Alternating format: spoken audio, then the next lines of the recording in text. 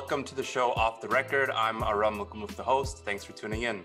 On this show, I'm interviewing well-known CEOs and VCs about how to spend the money that you raise effectively and what mistakes to avoid. My guests have been in the trenches and have lots of practical advice to share, company stories, failures, and successes. As a founder, you'll hear what you can do better when raising money and after you have raised the money, all in a 30-minute conversation. And if you happen to be a VC investor, you're also in the right spot. You'll get to learn from your peers. This is episode number 15, and I'm joined here today by another great founder and CEO. Brennan is the CEO of a company called Soapbox, a Toronto-based startup. He was 2015's Ontario Young Entrepreneur of the Year winner. And 2 years ago, his company switched from being a sales-led organization to a product-led one. Soapbox makes software to give employees a voice.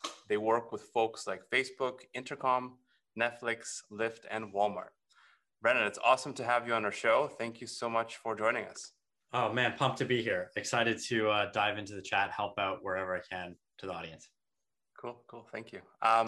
So I'll kind of just jump into it. When we had a chance to connect before, one of the things that you said really kind of stuck out to me. I wanted to kind of explore it a bit more. So you said that when you're creating, since you're also going through the process of fundraising and you have before, you have a lot of experience, obviously, to share about this topic. So one thing you said specifically that I found to be quite humorous was create a deck for your VCs, your investors, that a drunk investor can look at on their Uber ride home. So let's talk about some of that a bit more and get some thoughts.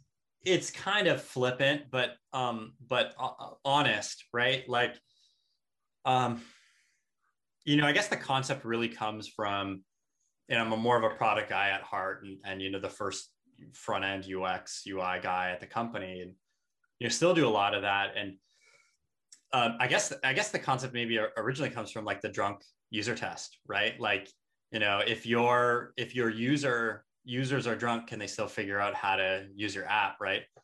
Speaking of Uber, like Uber is a great example of an app everyone can figure out when they're drunk, right? But I think that's the concept is I think as founders, we care so much about our business. We care so much about our vision, our mission, all that stuff. And because we care so much about all of that, we care so much about all the work that we've done, and we care so much about all the work we want to do, sometimes it's hard to condense all of that into a pitch. And I think we work really, really hard to get all of that information down to like a 20-minute pitch, and we build it into these decks and we send the decks out. Mm-hmm. The reality is the purpose of the deck is really to get you your next meeting, right? And for the most part, I think during a fundraising process, it starts with like an email intro that says, cool, send me the deck. I think as founders, we overestimate how much attention we get when we send that PDF attachment or whatever the heck you're sending. I think part of that is wanting to impress, wanting to convey how cool your business is. When instead, I think what you want to optimize for a little bit is kind of the just extreme clarity and conciseness. Like really, when people first glance at your presentation, it's like, open, load, flip. Cool. Okay. Yeah. Let's have a meeting. So like, will you pass that test? I think that's the first thing that you want to do. And, this goes for like a Y Combinator application all the way up through, honestly, like, if you look at any of the S1 filings, like the S1 filings are dense with information for a public company. Yeah. But the media blitz that surrounds it isn't, right? It's headline. What's the headline? Right. So I think there's a lot of things that you can do with text and words and imagery to do a good job of that. And I'll tell you, like, I'm terrible at it, right? Like, I think one thing I learn every single time I go through this process is like, I start with Google Slides. I add, a whole bunch of things. It's maybe 25, 30 slides, but it's probably got enough information in there to be 100 slides. Mm-hmm. And then I'll show it to friends and board members and stuff. And, the last time I did this, one of my favorite board members was like, I can tell you right now, this business is uninvestable. based on this presentation. And I was like, oh no, oh crap, oh man, what have I done? So I booked a follow-up call with him, like an hour, and the feedback he gave me was like very low value feedback, right? But it was basically like, we looked at a slide, what's the point? Like, you have 3 words, what's the point? Okay, that's the point of the slide, cool. That's the title of the slide. What's one image? Cool, make that image the whole image, done, next slide. Right. And like, that's about as much attention span, at least, as you have at the start. And obviously when you're there in person, or you're there on a Zoom call, or you're actually jamming with someone, you can fill in a lot of details and impress them in a lot of other ways. But like, you got to pass that test first. Mm-hmm. So I think that's the idea. And so like, over time, having done so many iterations of your deck, what's like the kind of main key takeaways that you would recommend to any founder who's going to be going through like a seed round, for the first time? Like 3-4 recommendations that you would give. So a very first time fundraising, I think, is different than future times. I think you learn a lot because you're able to prepare 12-18 months in advance for your next fundraise. Mm-hmm. And I think your first time fundraising, you almost have to figure out a strategy in retrospect, right? Like, you're at a certain point in time, you need to fundraise, you have certain results, right? So I think you've got to go through and pick the results that are great and kind of spin a narrative as to why they were great strategic decisions, right? And all of the ones that were bad, I think you have to spin a narrative to say why those were strategic decisions, to leave them bad for now, so that you could fix them later. Whereas I think, if you're not going through a fundraising right now and you're planning on it in the next 18 months, you can make those strategic decisions, right? And have a consistent narrative with investors for the next 18 months, and they'll just look at you and look at the numbers and be like, wow, this person was right. But I think the first time through, I'll keep using drinking analogies. Like, here's what was helpful for me the second time I did it, or no, maybe the first time I did it. Like, skipped dinner, like skipped breakfast, lunch, have a late dinner. And at the end of the day, you're already a little bit cranky. Like, have like 1 or 2 beers. Now you're a little bit like cranky, but also like joyful, loosened up. Yeah. And just write a letter to yourself. And I think the letter to yourself is like, why is this business super exciting to you? And why is this business utter trash? Right. And I think you'll likely in that scenario write yourself a letter that's honest, and probably slightly more negative. And so all the negative things you see in that letter the next day, you're going to want to be able to concisely explain away, right? And concisely, I mean, like, you have that 7-second attention span. So, well, why, if an investor says, well, like, why is your cost of acquisition so high? And you can just say, we decided to not focus on unit economics during this stage of the business. That you might have been trying to make your cost of acquisition low for the past 18 months. I don't know, but like, you've got to spin that narrative that's super, as honest as possible, as strategic as possible, so that someone is like, oh yeah, that makes sense. Why the heck would you worry about unit economics in the pre-seed stage of a business? Cool. Yeah. Next. Why is LTV so whatever, right? And then all the positive things, I think you want to spin it into a story that says, hey, strategically, we believe this is the best way to attack the market. And that might be true. That might also just be like the way you stumbled into success, or how much success you've had. And so I think you're going to want to be able to tell that story without sounding like, well, we just stumbled into this like thing and, we're stupid, but we survived. I think you want to say, hey, we're really smart. We know what we're doing. We're experts in the space. We decided purposely to make these decisions in order to set ourselves up for success in the next round. Let me walk you through those things and tell you how your money is going to change things for the better, much better, right?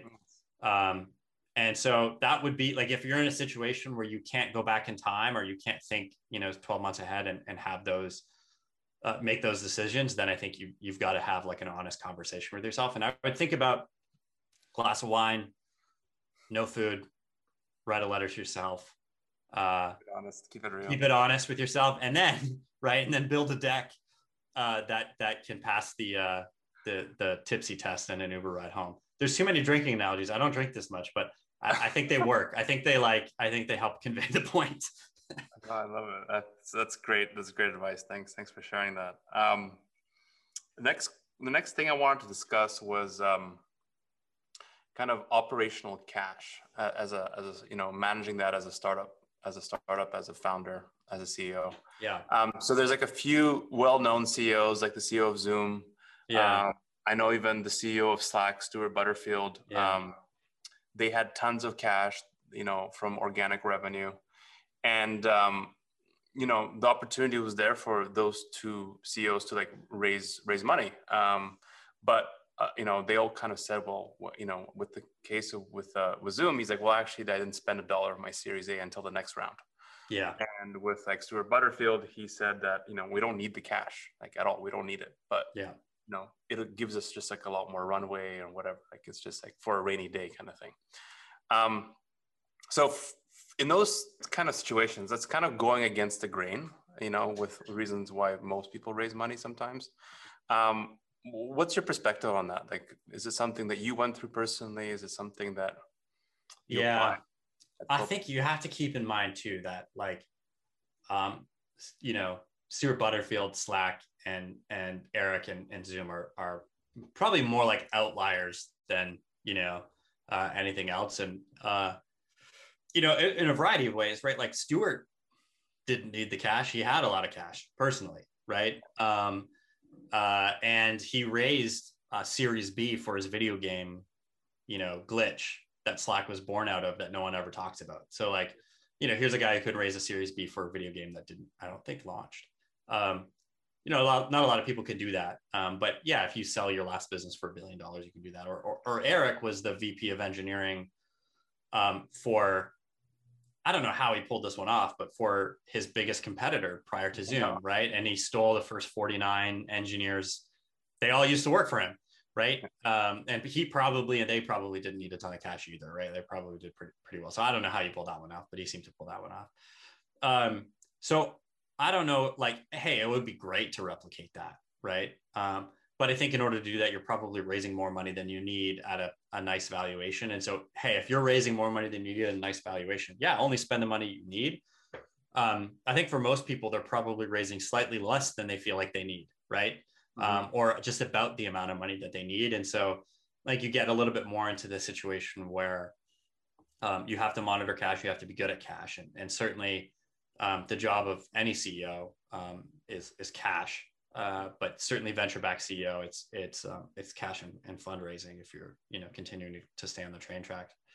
The way I think about it, and this takes time, I think, to get good at, is for the most part, your board, your investors, your VCs are largely finance people, so they can be very helpful when it comes to financing the business.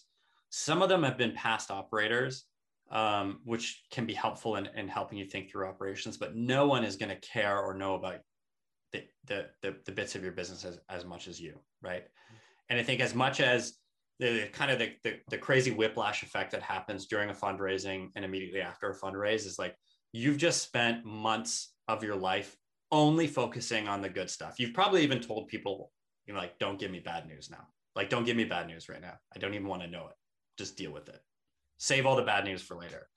And so you might even have inflated views of how successful you currently are, right? And so you'll come back down to reality probably, hopefully, after those things are done. But once you have the cash in the bank, I think you have to look at this realistically. Do you believe you have product market fit prior to fundraising, right? Like immediately prior to you going out and fundraising, did you believe it? Because obviously, to get the round done, you did.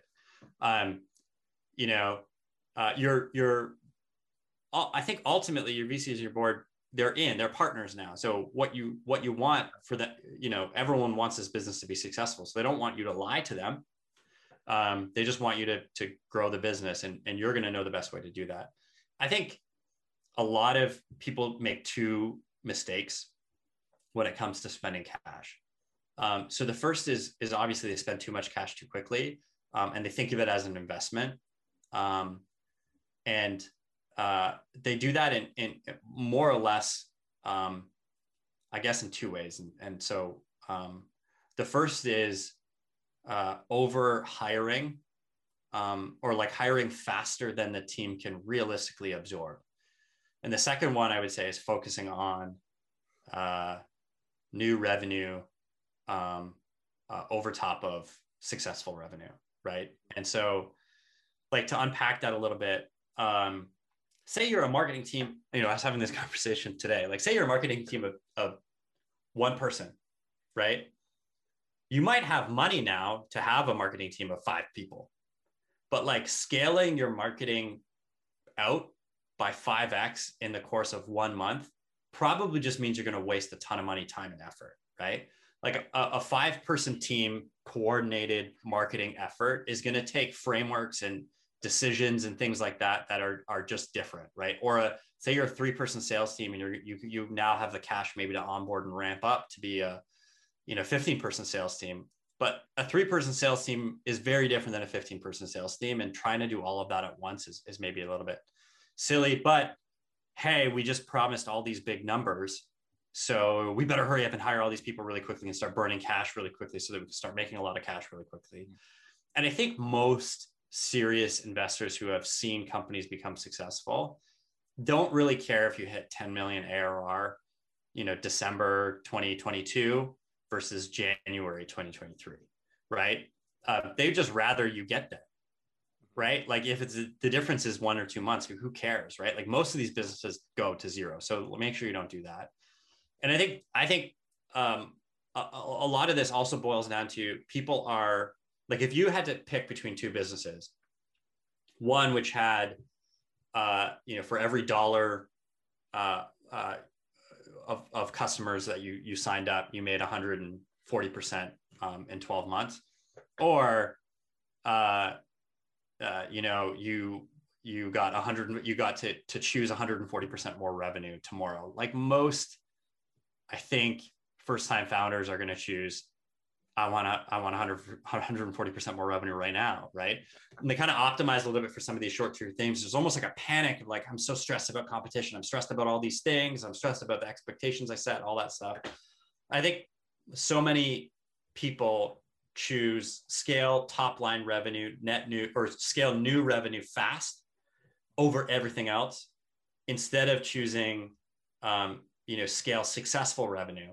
And the one thing about Zoom and the one thing about Slack, and the reason that they were able to do this, is they actually chose the most ludicrously successful revenue over anything else.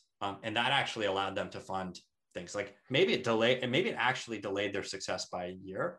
Yeah. But listen, like the 2015 cohort of ARR for Slack is now worth 10 times more than it was in 2015, like 10 times. Most businesses would love to 10x in that period of time, right? And they were able to do it just by not doing anything, like close that 2015 and make it successful. Right now, obviously, they're able to stack a ton of revenue on top of that and become even more successful. I think the same is probably true of Zoom, right? And Zoom had a different customer acquisition method that I think allowed them to have their users do a lot of their like marketing spend and stuff. But I think, as a founder, as a CEO, you've got to sit there and know, how confident am I in the dollars I'm bringing in, right? And are they going to renew? But then on top of that, especially we're, a lot of us are SaaS businesses, like, in B2B, like they might renew year 2 just cause, right? And if you're only a 2-year-old business, you might not know, like, hey, I just told investors my revenue retention is really, really great, but you might not know. The only person who knows the truth is a CEO or founder, right? So, how are your user cohorts? Because like they might renew year 2 regardless, because it's B2B software, but do they use it? Do more people use it now than day 1? Did anyone ever use it? Right? And if you're sitting there and saying, hey, every single month at this company, people are using it more than they did, the prior month, then you're going to be pretty confident that, come renewal, they're going to renew. So I think you want to think about some of these leading indicators to revenue and focus on them, right? Like how quickly can you onboard a customer? How quickly can you get, this much usage, or how quickly can you get people to aha moments and stuff like that? And treat those as like what I think of as like speedometer scale.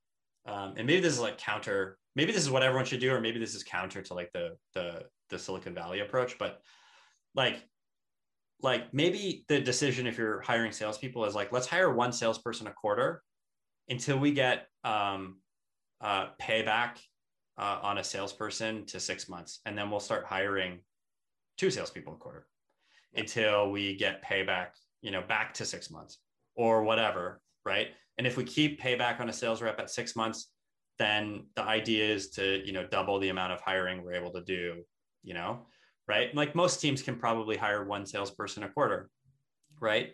But I think that's a smarter approach than if you're, say, a one-person sales team hiring 4 people tomorrow, right? You're going to burn less money doing it. I really love what you said there about,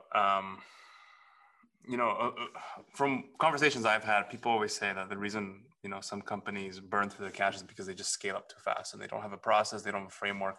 But I also feel like sometimes there's a lot of push from what I've been told from the investors saying, we expect you to increase your headcount by 100, by 200, depending on how much you raise, right? Yeah. And so like, as a founder, you have to make that bet. Okay. Like, is this like a sustainable approach? Is it going to kill me long-term? How do we ensure that we can continue cash flow without having to re-raise again in 18 months, right? How do you manage those expectations with a VC to tell them that, slower than expected growth is good and here's why, and kind of pace yourself than just like spend all their money? Well, I think you said a key word in this is like bet. So like, I don't think, if your idea is to be venture scale, I don't think you also want slower than expected growth. I think you want to say like,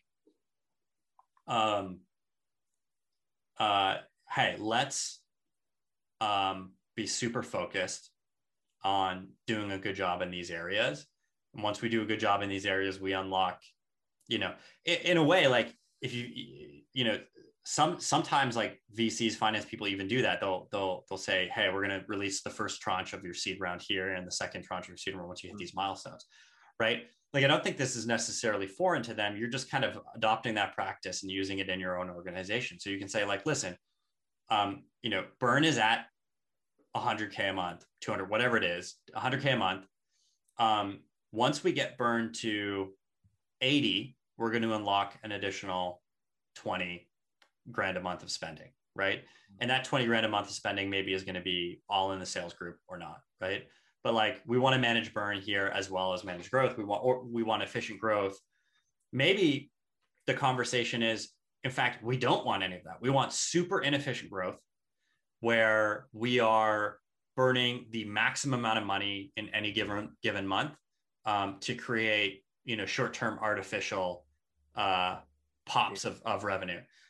That might be the strategy. I mean, that seems like a really bad strategy, but that might be the strategy. And I think that's the conversation you would have is like, hey, I think here's the state. And I think this gets easier just as you get exposed to more of it, right? But like, hey, I think the stage of the business that we're at right now is to find really great unit economics. Mm-hmm. So I want to stay focused on that.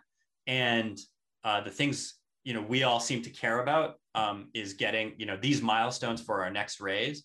I talked to a couple Series A or Series B investors. It seems like some of the thresholds, the trigger points for them to be serious and be interested in it is like, CAC to LTV of this and maybe a payback period of this, and this much of like pipeline growth per month or something like that. So those are the ones we're going to track and care about, right? And when we get our LTV to CAC, above that, then we feel pretty confident spending more to acquire customers, both in sales and marketing, right?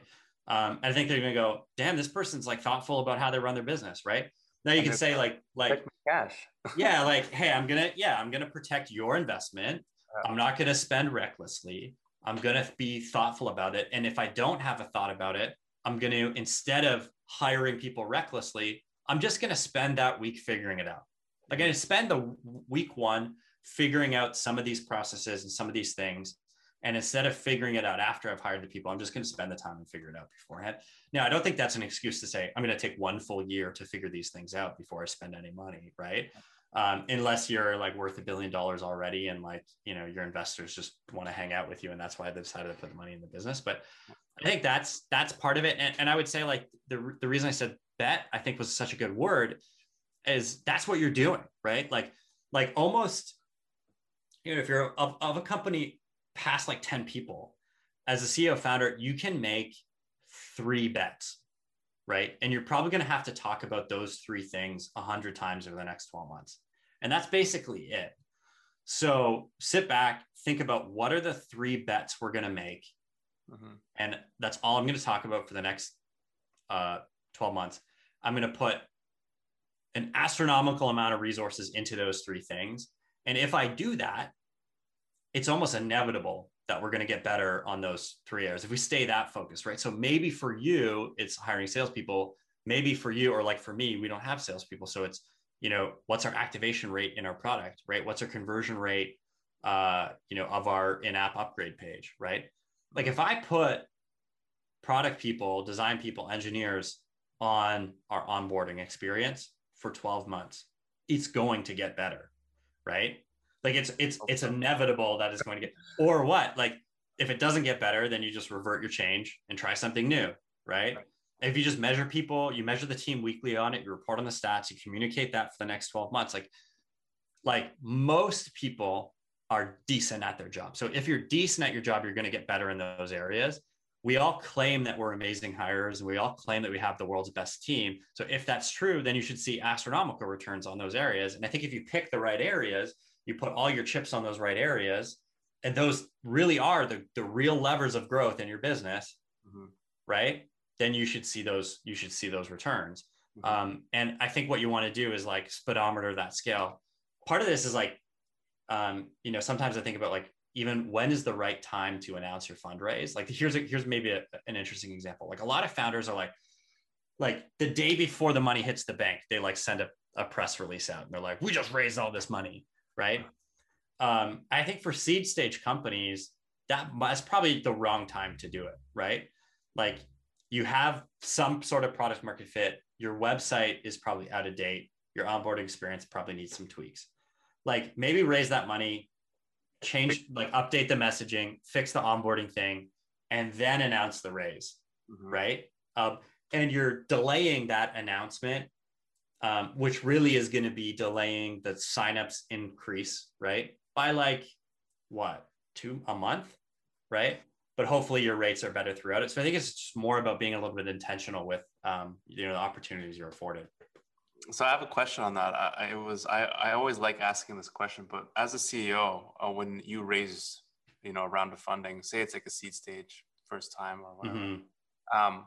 What is something that people like you gave a good example there of you know, going and fixing all the things that you know are broken and then announcing it to get all that eyeballs, the traffic to your site, right? But what are some things that they should start doing with their capital that they're not doing right now?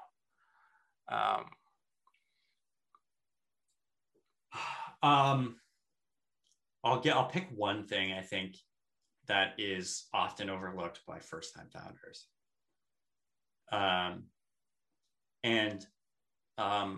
The capital is there to grow your business. But I think one thing people often overlook is what type of work gives the irreplaceable people energy, right? So call it founders or call it initial founding team, but there's certain work that people do that gives them energy.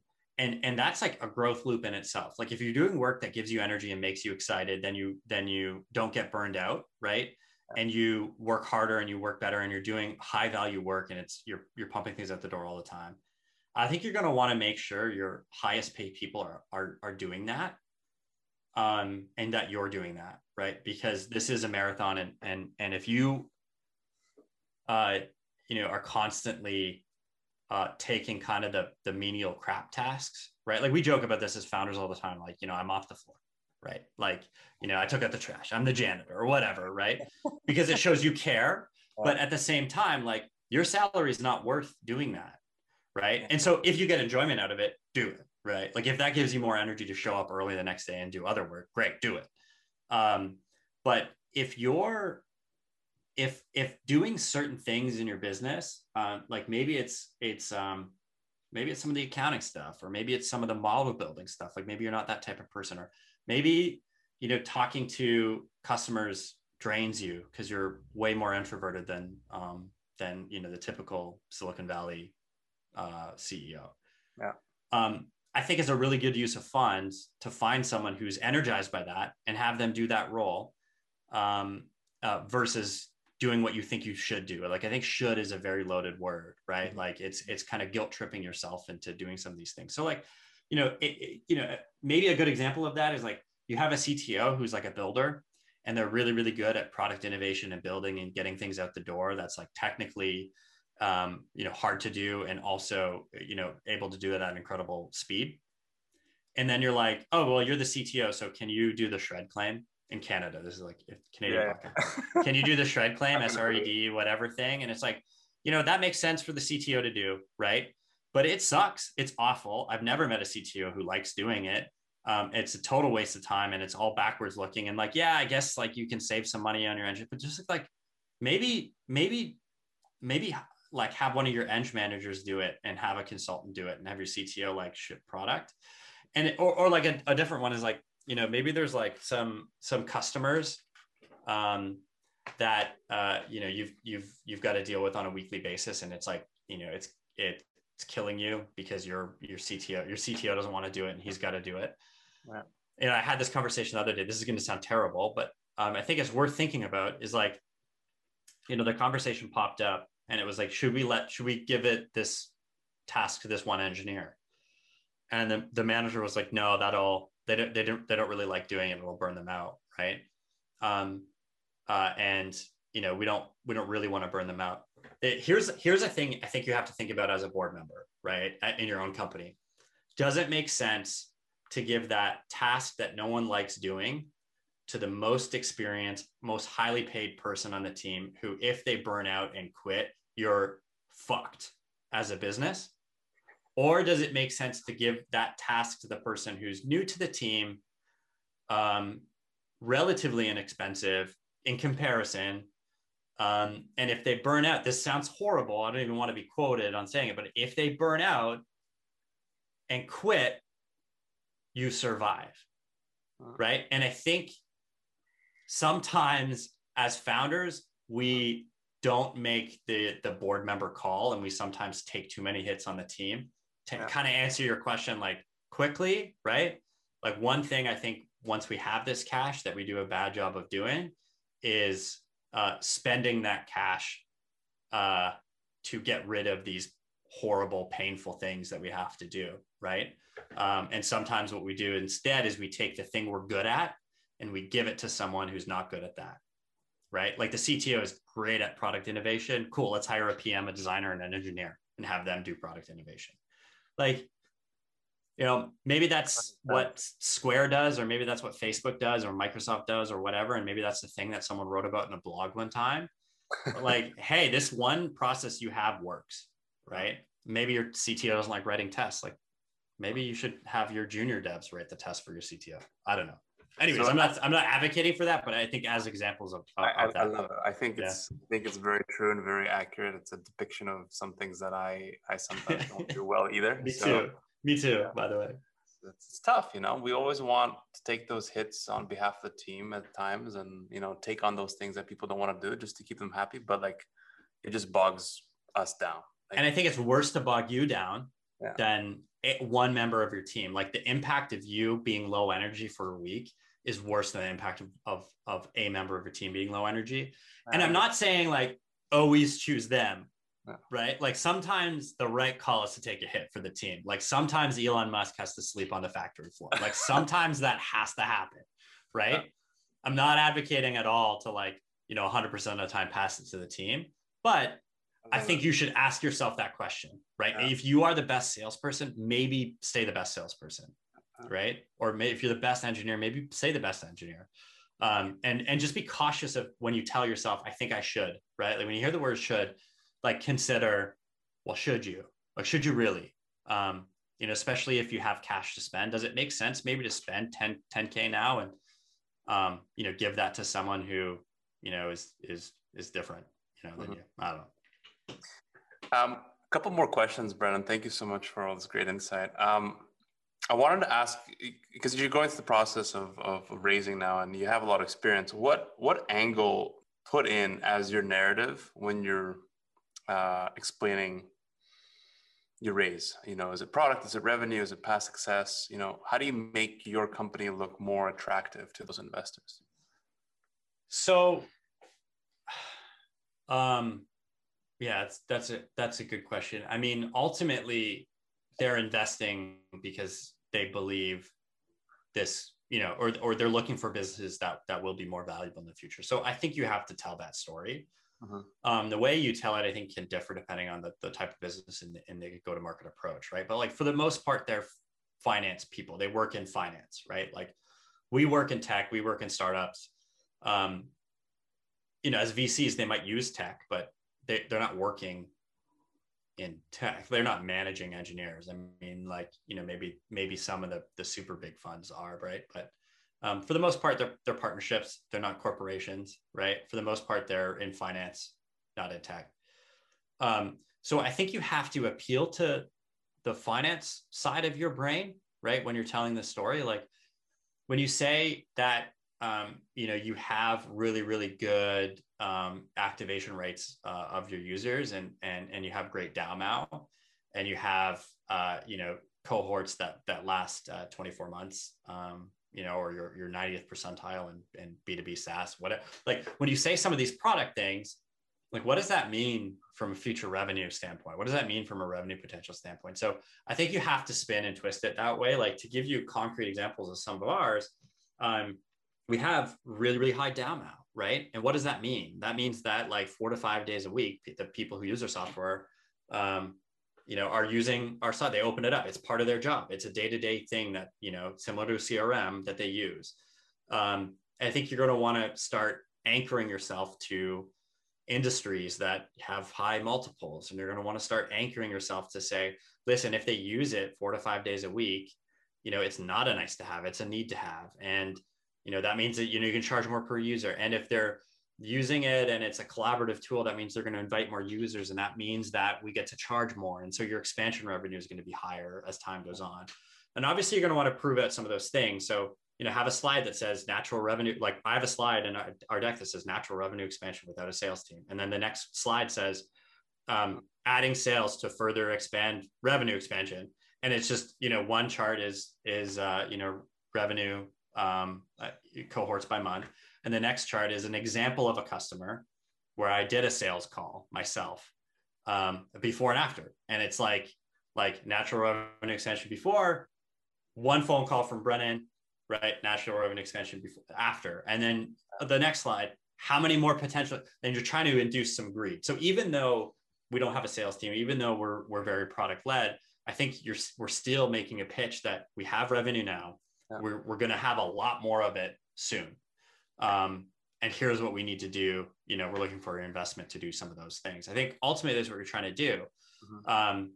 And what I'll say is, like, I think there's a decent framework. I think this is like a David Skok framework for like, just think about what stage you're in, right? And I think stage one of a business, and this might be seed stage or around the seed stage, is like, how do you make successful customers, right?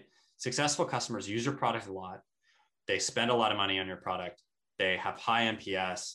They refer your product to other people. They're willing to be testimonials. Refer your product to other people. They're willing to be testimonials. They're willing to whatever, right? Once you feel like you've come up with a consistent process to create successful customers, then work out a consistent process to create profitable customers, right? And then I think once you do that, and I think this helps you with your raise, like, a seed stage raise could be like, look at how we've created a process that creates successful customers, right? Here's what we're looking to raise money for, is like, we want to scale that so we have a lot of customers and, we're worth tons more money, but we also want to scale that in a way that's unit economic efficient, right? And when you go out to raise your Series A, you're like, look how unit economic efficient we are, and look how successful our customers are. Now we want to, if for every dollar we spend, we make $2 from customer revenue. We just want to spend a lot of money to do that, right? And that can be your Series A. And by the way, we want to figure out all these, we have all of these concepts that are really, really strong for defensive moats, right? Yeah. So we want to scale and do that. And I think those are some of the stories that you want to tell, but ultimately, they're finance people. So I think you have to appeal to the finance nature of the conversation. Okay. Last question for you, Brennan. In a minute or less. Yeah. What would you advise a 28-year-old old self? 28-year-old self, I think it's such an interesting one because you pick the age, not like 2 years ago or 5 years ago, whatever, like 20. 28-year-old self. There's something about turning 30 where you just become like much more comfortable and confident, and I think in your skin, right? And like you're much, more able to stand up for like the bits and pieces that you believe in versus what you think you should. Be cautious of should at 28. I think that the advice would be build. I was kind of already on this path, but I think like build the business that you want to that you're very fucking proud of, that there's like not an inch in your business that seems like it's someone else's business, right? And like maybe that sounds that's coming across like I want to be the king of my own kingdom. I don't think that's true. I think like I believe very deeply in product-led growth. Like I believe very deeply in it. So like that's our strategy, partially because I think it's the right strategy for the type of business we have, but partially because I violently believe that's the way businesses should operate in the future. Mm-hmm. And so it was really hard for me at say 27 to be leading a sales-led team and actively avoiding sales reps who were trying to talk to me. Like I would avoid sales reps at every possible chance I could as the CEO of a company. And then I would hire sales reps to try to sell CEOs of other companies. And I think that was just like that was kind of the impetus for me to say like, hold on a second, am I building a business for 5 years ago, or am I building a business for 5 years in the future? So I think I would encourage myself on that journey. Okay, cool. It's great parting words. Thank you, Brennan, so much for participating on our show. For everybody who's going to be listening, this was another Off the Record episode. It's a new podcast with the goal to build a community of founders and VCs around it so they can make better businesses together. So thanks again, and I'll see you next time. So thanks so much, Brennan. It was great having you.